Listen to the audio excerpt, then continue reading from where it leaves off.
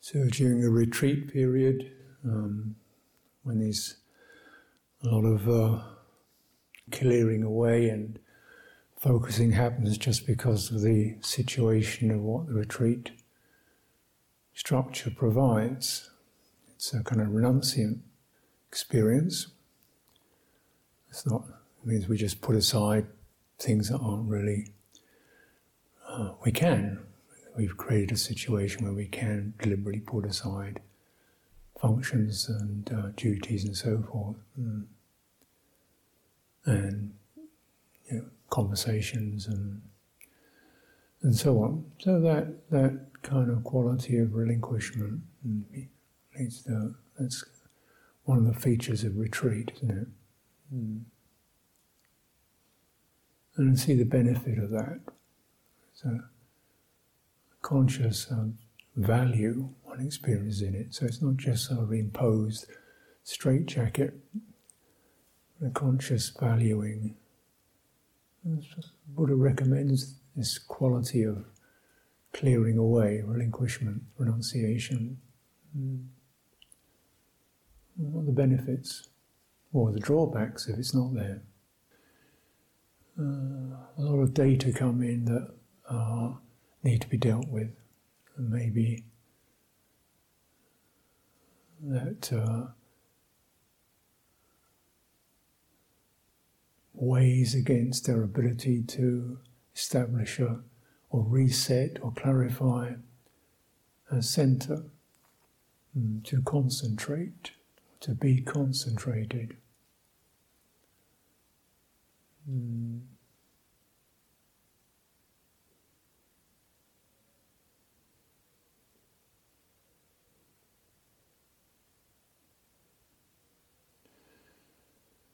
And concentration, or as in the Pali word samadhi, is a beneficial, considered to be a limb of the path which enables jnana dasanang yatha bhutang, clear awareness of how things become, how they arise and pass. That's its function. And that clear awareness gives rise to a sense of nibbida, not interested in this and that and this and that, and a deeper abiding beneath or beyond just pure changing circumstances can be touched into.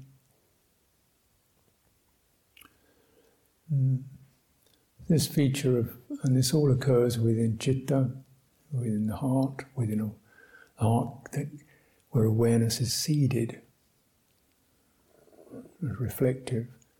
And of course that reflection is always there, but it gets blurred and blotchy and marked and pressurized into this and that. So just that chance to, what's the real heart of all this? What's the basis? What's the behind all this?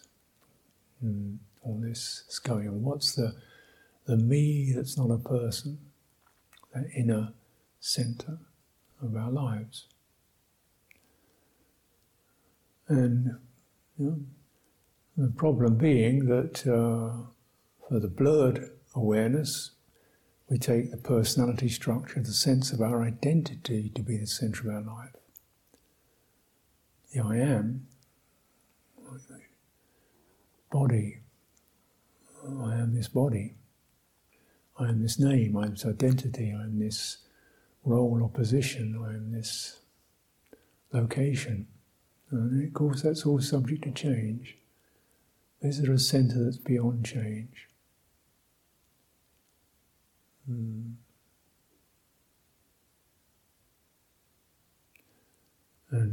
this is explained, the citta liberated from all grasping, this is deathlessness. Doesn't carry the sign of passing away, decay, degeneration. It's steady.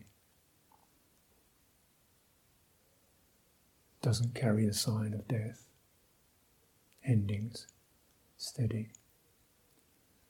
Things arise and pass through that, but it doesn't arise and pass. And naturally this is difficult to focus on because what's that? But this is what the process of samadhi is supportive for. And then we have to deal with the English word concentration, which samadhi means bringing together, unified, collected. And a significant feature of this, the way that it's used in the Buddhist text, is one doesn't do concentration. One arrives at a collected state. One arrives, one enters. It's called entering samadhi. You enter it. You arrive there. You don't do it. And that's quite a significant shift from the way we would normally consider the word concentration. I concentrate on the math, I concentrate on the grammar, I concentrate on this particular topic, I concentrate on an object.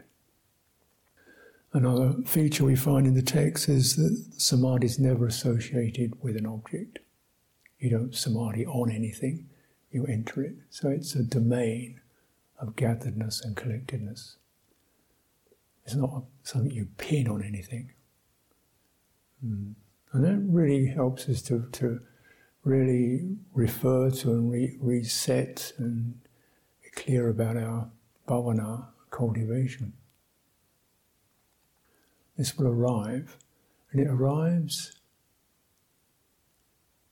through happiness, and inner happiness, and clearing away of irritation, ill will, passion, doubt, dullness, confusion, restlessness. Clearing away of that, one arrives. There's an arrival at a clear, collected state where aren't these choppy waves thrashing around in it. There's an arrival in the heart, in a clear heart.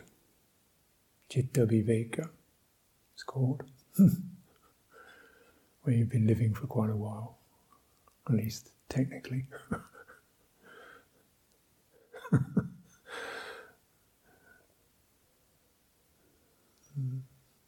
The heart removed from defilements. Now there is something that approximates the concentration in the English word. It's called mindfulness, which is a sort of fixing function. But again, it's a kind of flexible, and you bear something in mind. Mindfulness is defined in the text as one is mindful and is able to recollect things that were said and done long ago. Something can bring it up and ponder it. It's that ability to retain an impression and in a kind of clear way. Now this may seem to be a problem because, of course, probably when we sit here, a lot of things we said and did long ago are welling up and not necessarily skillful, agitated, worried, craving. So it doesn't just mean that, doesn't mean that you can remember things or there is such a thing as memory, but it's really to select within that domain of what? Perceptions,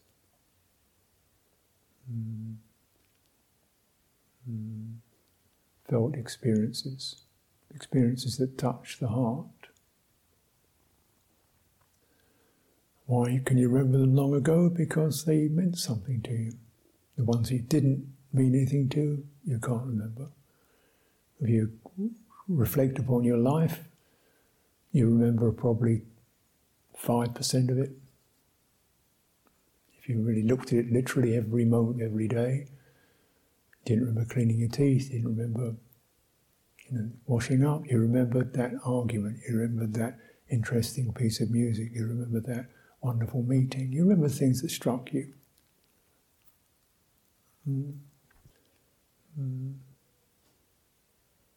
So that's a function of memory. But now, the Buddha says, well, he himself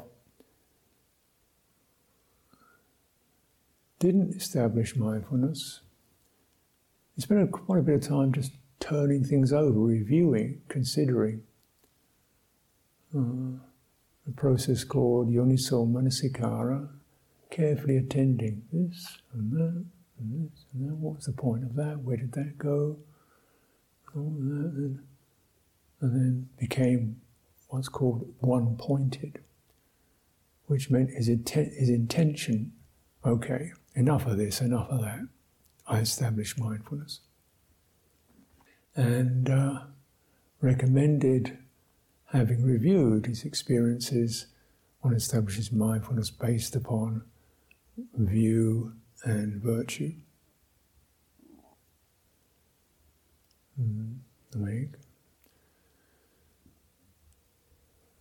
View, things arise and pass. Things give rise to skillful states, things give rise to unskillful states.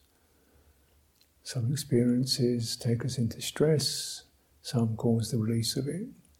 There is good, there is skillful deeds, there's a result, beautiful result of that.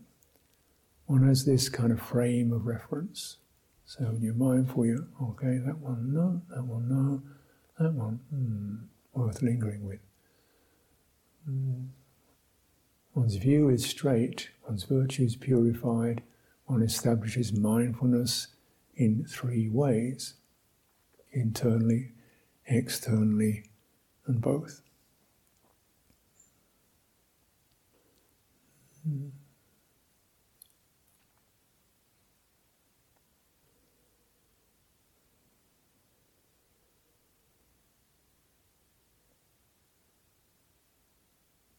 So this is a refrain that's used, this internal, external. We consider, what's that mean? And as soon as we say, okay, this happened, she said that, well, that's an external. This happened to me. Came to me, that painful feeling came to me externally. Within me, these disturbing feelings were aroused internally. There's a kind of, you could say there's a skin there.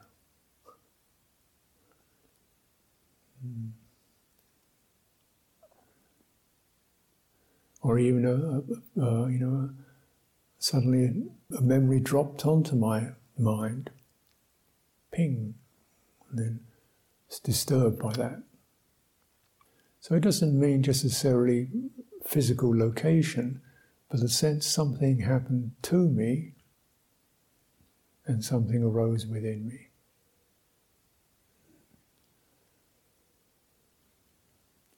And establishes sati of that. Then you can begin to recognize, oh, if that gives rise to this, then let's see what I can do about eliminating or moving away from or being careful about stuff that lands on me. Not just, and the ones I can, not necessarily what other people do and say, but what I bring to my attention.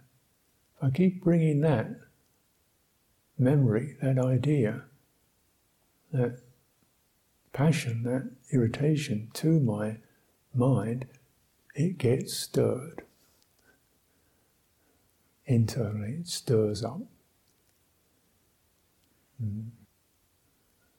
So, when it's mindful of that, one recognizes that, therefore, let's be more careful about what I bring to mind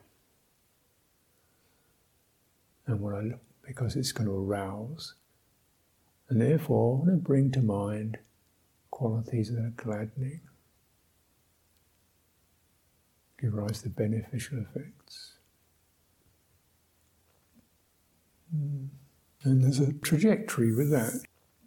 I mean, simply, this is kind of an awakening trajectory.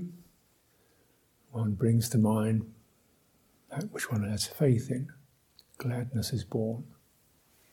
One feels gladdened as a refuge. Something that I feel a bit more centered because something, now that's at the centre of my life, that which I have faith in, I take refuge in. That becomes a centre of some kind. Well, it's gladdened. Naturally, it arises. And the Buddha says you don't have to make an extra effort, just keep returning to that, and it will kindle that quality of gladness. When one is gladdened, something in your mental domain begins to ease up, and you can be aware of your body internally. The body's energy system settles down. You can actually go in there.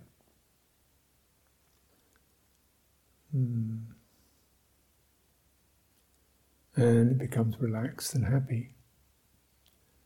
Then dwelling in that, the citta experiences its own quality of pleasure and settles, samadhi. So that's one trajectory that's presented. Another one is one bears in mind one's precepts, or not just literally precepts, but also the whole sense of virtue.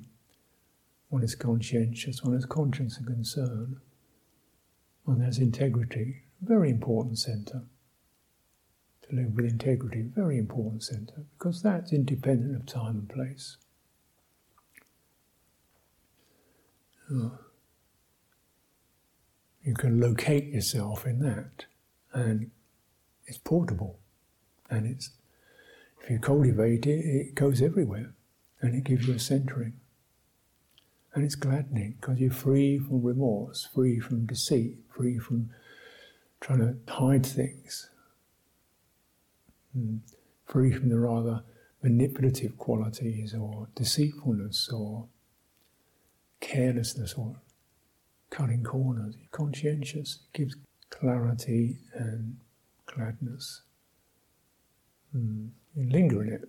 Mindful, you linger in it, you bear it in mind, you linger in that quality, give you a centre. And these are just such important centering properties, because they are authentic. Whereas the false centre means I live in my house, in my town. Well, that could be taken away from you. You have to hold it to keep it. You have to grasp it. You have to keep fixing it. That's no true centre, because you have to own it. In our precepts, you don't own them.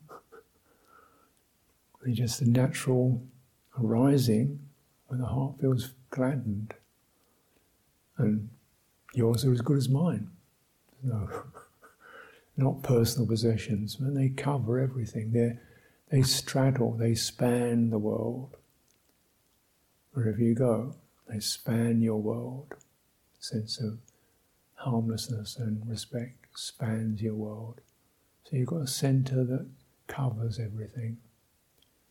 And you're rightly concentrated, rightly centred, fully centred, in a way that's for your welfare and the welfare of others. And that trajectory must have certain results. One puts aside certain things, one cultivates certain relationships, one tunes in, and you begin to recognise that actually a lot of stimulation is when I get blurred. Just cool that down. So the centering takes care of itself. It begins to moderate. I don't really want to go to another party. I don't want to go to another this, that. Because the sensitivity is more steady and comfortable than the stimulation.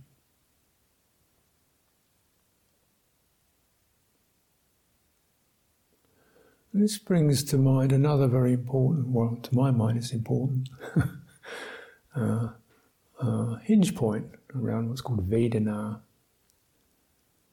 feeling, or I've translated it sometimes as sensitivity, from which pleasant and unpleasant feeling can arise, or even neutral, so what can arise, sensitivity. And it's one of those hinge points, because if you grasp at Vedana, you get tanha, craving. Just give me the pleasure. Give me the pleasure. Fight with the displeasure. That's grasping at it. You grasp at the hedonic tone. But if you're mindful of the fact you're sensitive, then you let the feeling, pleasure, displeasure, vibrate, move through. You keep your sensitivity, you don't grab the feeling. Vedana, if you've heard of the Indian Vedas, which were the great treatises of knowing, sacred law, Vedana is associated with that. Is that which enables one to have knowledge. This kind of knowledge, heart knowledge.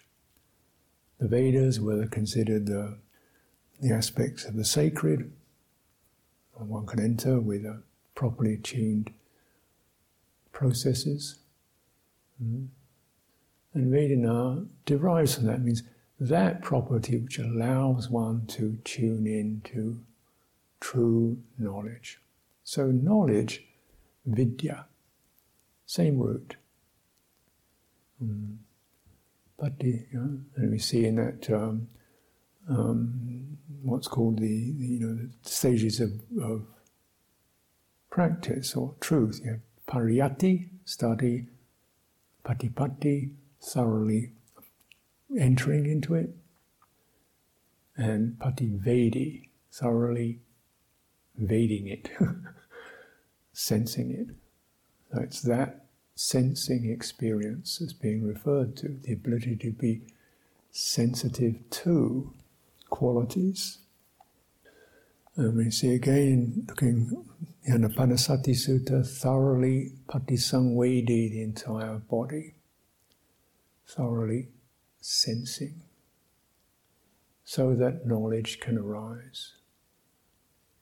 This isn't conceptual knowledge, this is pajanati, direct knowledge associated with what touches the heart.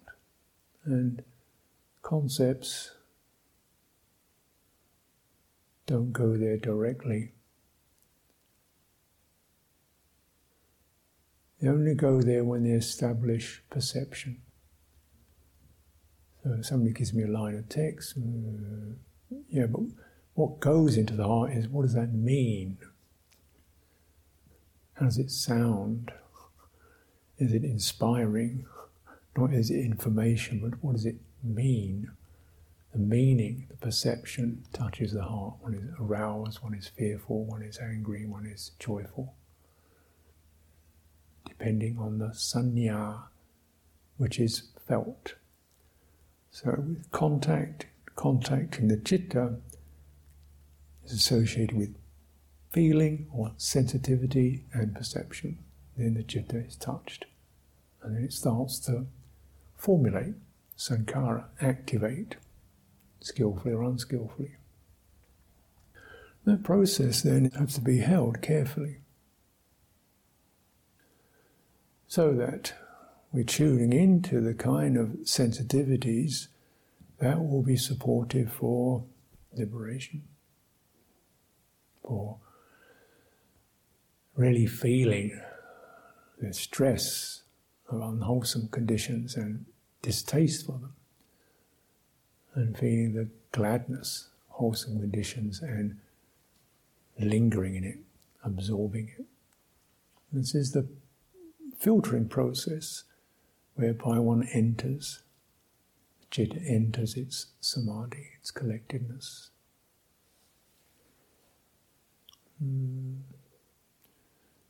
Sati is cultivating that. So what are we bearing in mind? We're bearing in mind cause and effect. We're bearing in mind virtue and views. We're bearing in mind what's happening to me now. Bearing in mind skillful and unskillful. Bearing that in mind. And then the Buddha says, when you've got this basic template, place it within the body.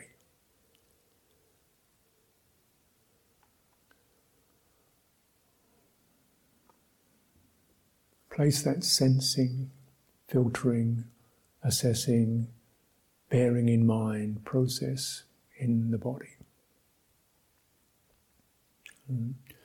We look in the Satipatthana teachings and it says whether walking, standing, sitting, leaning, moving around, chewing, breathing in and out, one is mindful of body. So again, this is really not locational, well, it's broadly locational, the body.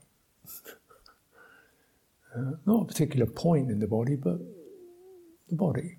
In fact, if you can't walk if you're focused on a sensation in your toe. You've got to get the whole thing to swing together, haven't you? And sometimes it's actually rather distressing to see people actually practicing mindfulness where they do something like that. They're so focused on their feet they can't hardly walk. It gets kind of rigid, robotic, kind of intense. And there's nothing in the suttas that validates that. But we so get the sense you have to be mindful of a point will go against what is natural and embodied to apply an idea of mindfulness. And there's no backing for it. Apart from the sense is, my head is the thing I trust, therefore I can do this kind of attention with my head faculty, which is data-oriented, conceptually orientated, where you can focus down on a particular word or an equation and get pretty sharp definitions there. The idea of that is you eliminate everything else apart from that one theme and you fixate on it. And your conceptual consciousness is very good at that, and it's almost completely non-contextual. As we can see, there's no morality in maths. Physics can be morally immoral. You can do nuclear bombs, chemical stuff. There's no virtue in it at all. Could be, but it's not necessary. So this idea that you lead with your head, because that's the system that we're operating through a lot of the day, normally. You're not doing math, but you're thinking about cooking a dinner, getting on, at 6 o'clock do this, 5 o'clock do that. These are what? Ideas. You're tossing this stuff around. Yeah, that's how you get on that level. And could be, and yet, where does it go? If there's a higher purpose behind that, yeah, this is skillful. If it's just filling up the day, pointless. It's the higher purpose we want to focus on. Then the details come after that. The intention is the priority. Attention comes second. Deep attention is to find out what's the true purpose and meaning here. Then your intention is established. This is skillful. This is wholesome. This is for my welfare, the welfare of others, and so on. Then you can handle the detail. Get the priorities straight. And when there isn't a lot of conceptual detail to have to deal with, then, okay, let's just dwell in this. Because there's something particular about the body that concepts don't have. One fundamental thing is it's responsive, it feels, it's sensitive, it's animated.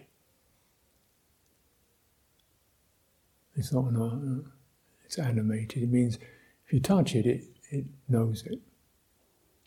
And it responds. It responds to not just physical touch, but even things like verbal threat. It responds. It gets the meaning and it responds.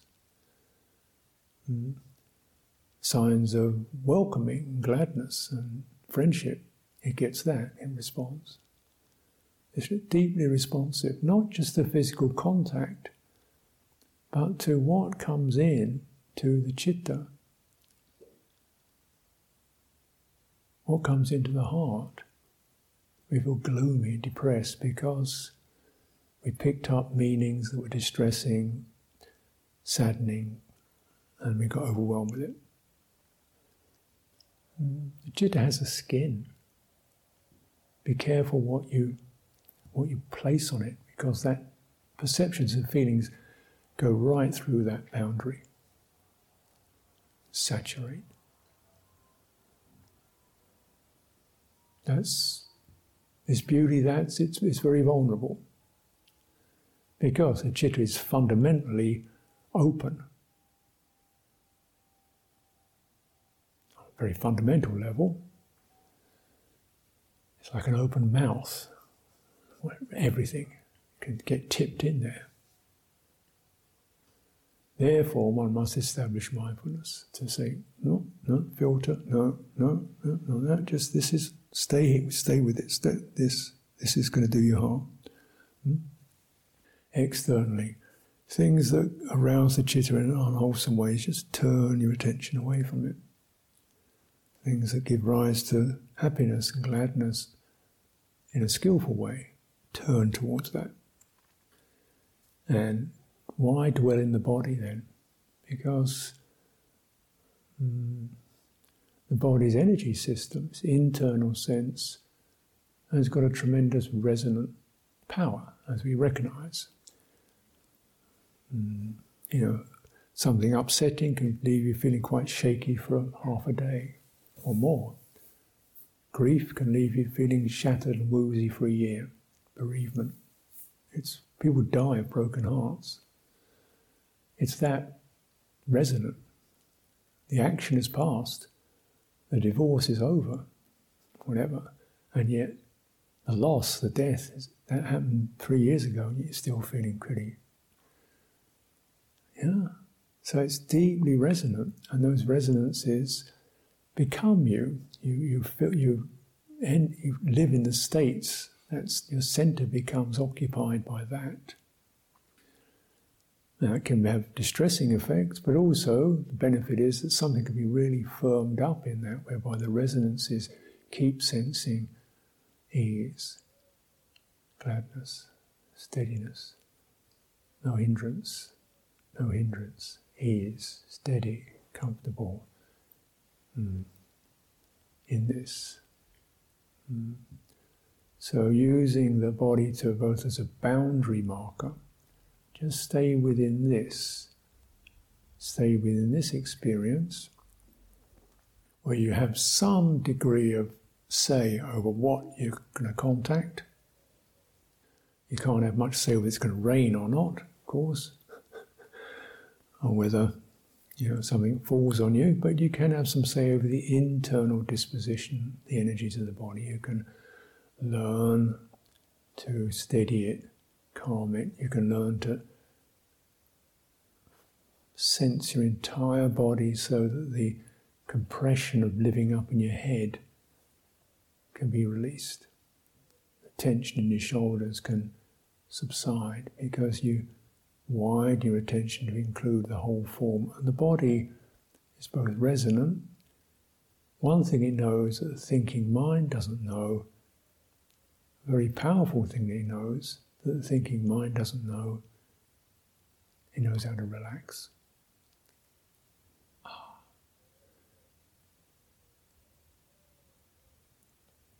Which is not just about being sleepy, is it? You can feel activated, we fire up, we're aroused, we're going to do something, we stop doing it, sit down, switch, something pretty automatically switches off and come back to rest state. Body does that. Thinking mind can go rattling on with that same issue for another day. And, right? Some of these things have been rattling on for quite a while. It doesn't know how to switch off.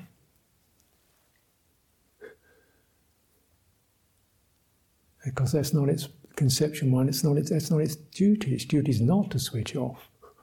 Its duty is to keep formulating, organising things. Where does the switch off come? The off button.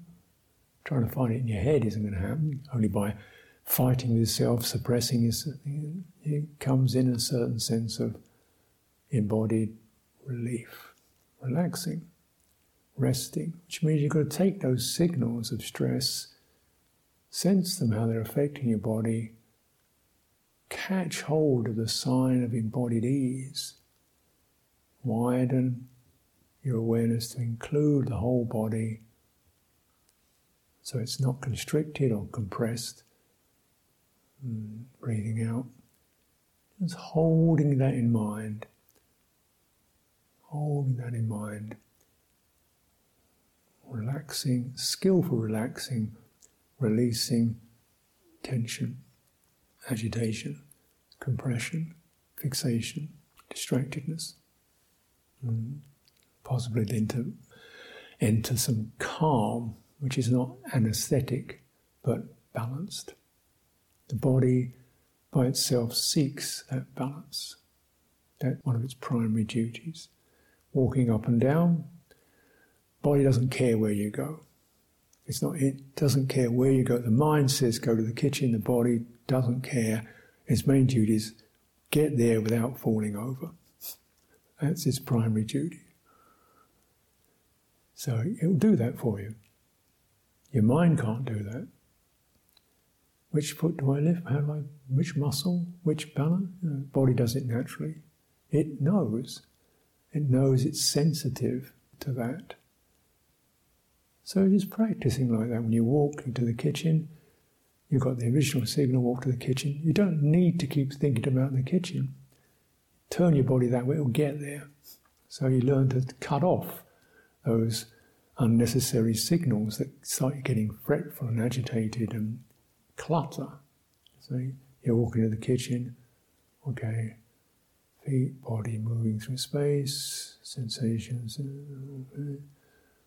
So it's whole body moving, and it's got a balance to it, a composure to it that's gladdening. Go for a walk in the forest. Gladdening, easeful, just feeling the fluencies. Bodily ease. Bodily ease, the heart picks up that sign of bodily ease, begins to release its restlessness or its agitation or its obsessiveness. Just pretty much a standard strategy.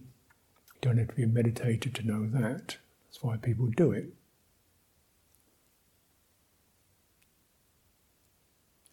So we're shifting the purpose from get to somewhere else that I'm not, physically, even psychologically. Not get to this other state that I need to be in, get to samadhi as quickly as possible. That get to is a conceptual movement. Right? Yeah? What happened? You conceived, and it was a movement driven conceptually. Therefore, you're leading with your head again. No, if you do the right practice, you'll arrive there. You start walking to the kitchen, you'll arrive there. You don't need to keep thinking, kitchen, how fast, how long, which way do you get to get to the kitchen? How many steps is it going to take? 15, 25? Who's got longer legs? I'm too short, my legs are too short, I can't possibly do it.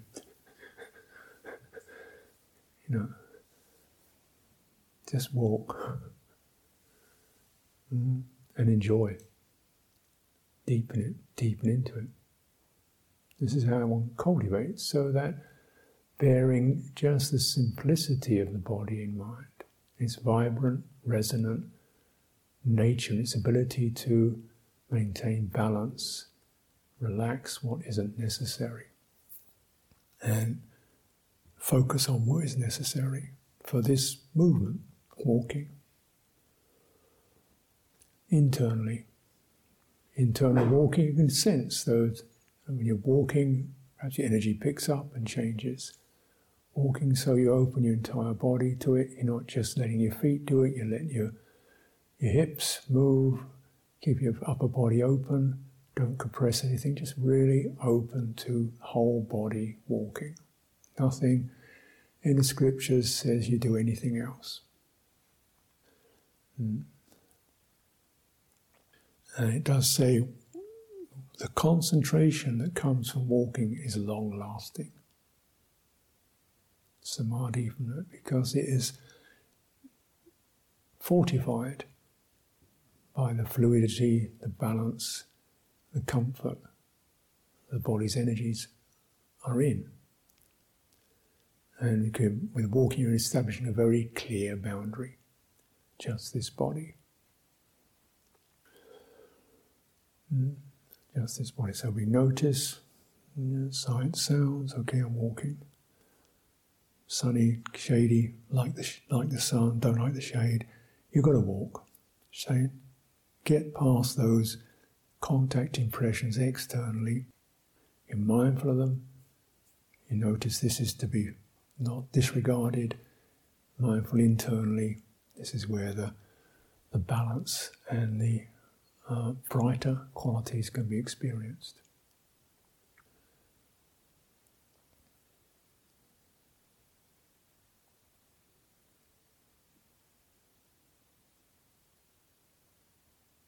Boundary keeping.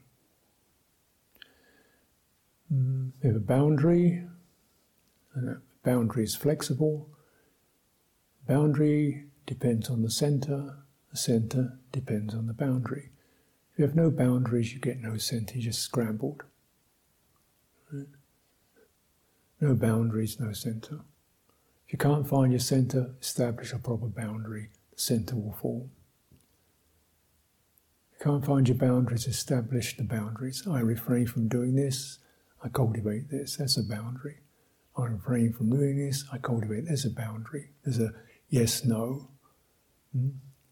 Stay within that, the centre will arise. The centre, in terms of ethics, is our moral conscience, our sensitivity. Yeah? The citta is permeable, it has a skin. The skin gets torn, we get flooded, overwhelmed.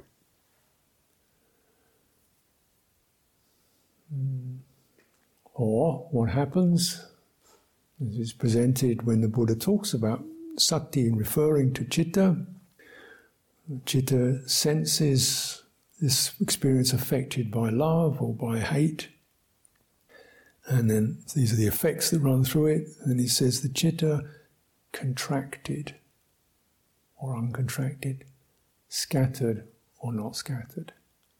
It means when the citta is getting so flooded, it can't manage, it just contracts. The skin tightens around it. We just become hardened, insensitive, can't manage. Citta contracts, it shrinks. And with that shrinking as a defense mechanism to what we can't cope with, we lose our balance and sensitivity. Neurotic. Can't manage. Or distracted, completely scattered. Citta breaks, loses its skin altogether, we fall apart. People have breakdowns, psychotic splits, bits of the citta just fall apart because there's no proper boundary. You don't know what's internal and external. You're hearing voices in your head, you think it's somebody else out there. The boundary's gone. Psychosis.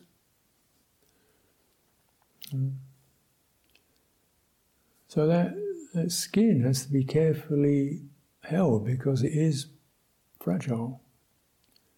Held with kindness, held moral sensitivity, held within a safe medium, such as your breathing, which has never failed you. Keeps you alive. Doesn't ask for anything. Not created by a person, not self. It just happens. And lingering in that quality, the way it happens.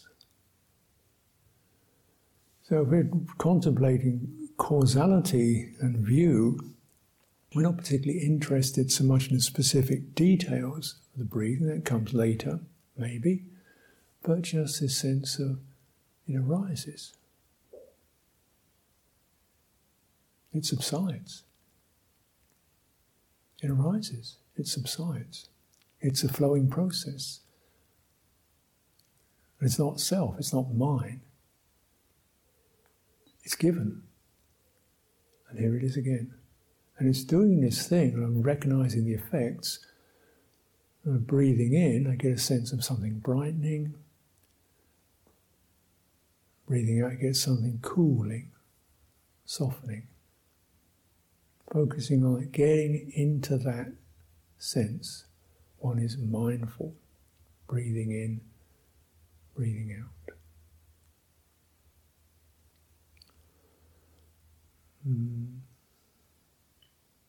Established in that way, then one talks about training. Then a little bit of something conscious occurs, like, let's just measure, is the breath, how long is it? Is it fully extended or is it compressed?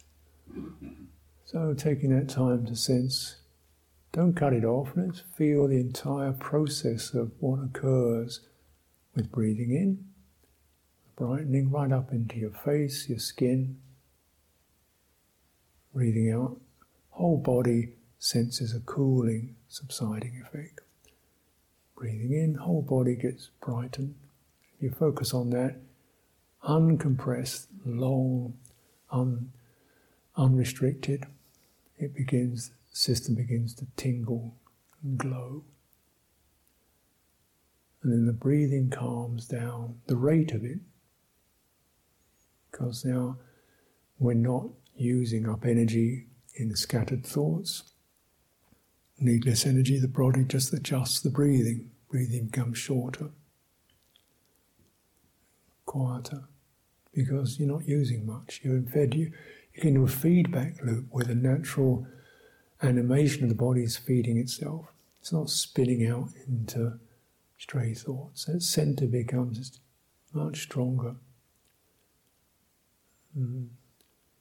Training oneself, sensitive to the entire body, training oneself, soothing, calming the entire body internally. One trains oneself, relaxing, widening, softening within that field of energy. One trains oneself, experiencing joy, rapture. One trains oneself. Experiencing ease, sukha, one trains oneself. Sensing how the citta is activated, one trains oneself. Calming the activations of the citta, one trains oneself. Citta activations, emotions, responses, all that stuff, acknowledging it, training oneself, soothing it. And all that through this embodied means. One is establishing a center based on ethics, based on right view, based on the sense that if we give right input, we'll get right results. And if you contain it within this body, then you're getting the results are beginning to be extremely felt, strongly felt. The body feels. And now, instead of feeling delights of football or whatever, which are external meanings, you feel the happiness of containment within this. So your Vedana turns from topics associated with craving and running out into the sense fields into topics associated with inspiration and gladness. You feel, you sense that. And that's the sense, that's the kind of patisangvedi, thorough sensitivity that one attunes to. Gladdening the mind, sensing the citta, gladdening the citta, steadying the citta, freeing the citta from its tendencies to get obsessive, distracted. One trains oneself. Well, this is a process, isn't it? You know, you can rattle off the phrases pretty quick, but working through that, steadying through that, we're going to encounter not just, physical textures, but energies within this embodied form Those energies for a long time have been used to stimulation. For a long time, those energies have been used to aggressiveness, defensiveness, distractedness. Certain patterns have become established. It takes time to just keep acknowledging those and steadily soothing, clearing, breathing through them. And simply speaking, we put aside the topic, person who annoyed me, whatever. No, the person is just an idea now. The annoyance, that's there. What does that feel like? What does it need? Widen your attitudes. Whatever he or she did or didn't do, that's out there. Nothing I can do about that now. I can deal with this. This is the way one cultivates. By itself, this collectedness will arrive. And it's of value because it's both nourishing and enriching in its own right. It's called a happiness in the here and now. Not bothered with circumstances. It also clears the deck, clears the sheet. And we can look more clearly through this mesmerizing kaleidoscope of memories and thoughts and instincts and aspirations and ideas and images into what is that becoming process, that formative process. Something yearning to hold on to something. And the realization there's the possibility of having a base that doesn't need to do that. Can stand apart from that. This is the aim of right samadhi. But like everything else, it's good in the beginning, good in the middle, good in the end. So just even the very sense of having a collected intention, a collected aspiration that one sustains, carefully reviews, cleans, establishes, takes as a treasure, takes as a refuge, some virtues, some values that you hold there. Even this is a kind of collectedness that gives us a good centre. Recognise the need to restrain, to filter out. That's an important wisdom faculty. That's going to give you a stronger centre. Gladdening, feeling happy in that centre, enjoying it. Another very important cultivation to be developed, so that the citta doesn't just get the idea, but lingers in the felt meaning. The Vedana arises. We really feel it. This is important to make that centre something that has a uplifted state to it. And these will all be of benefit to the deep cleaning of meditation, which is what it's about. Purification of citta, as the Buddha explained it, this ekayana, this one direct way of mindfulness for the purification of citta from the release of sorrow, lamentation, pain and despair. Nailed it. And for the realization of Nibbana. Therefore, let's keep our focus strong and clear through these changing forms. There is something to be centered in.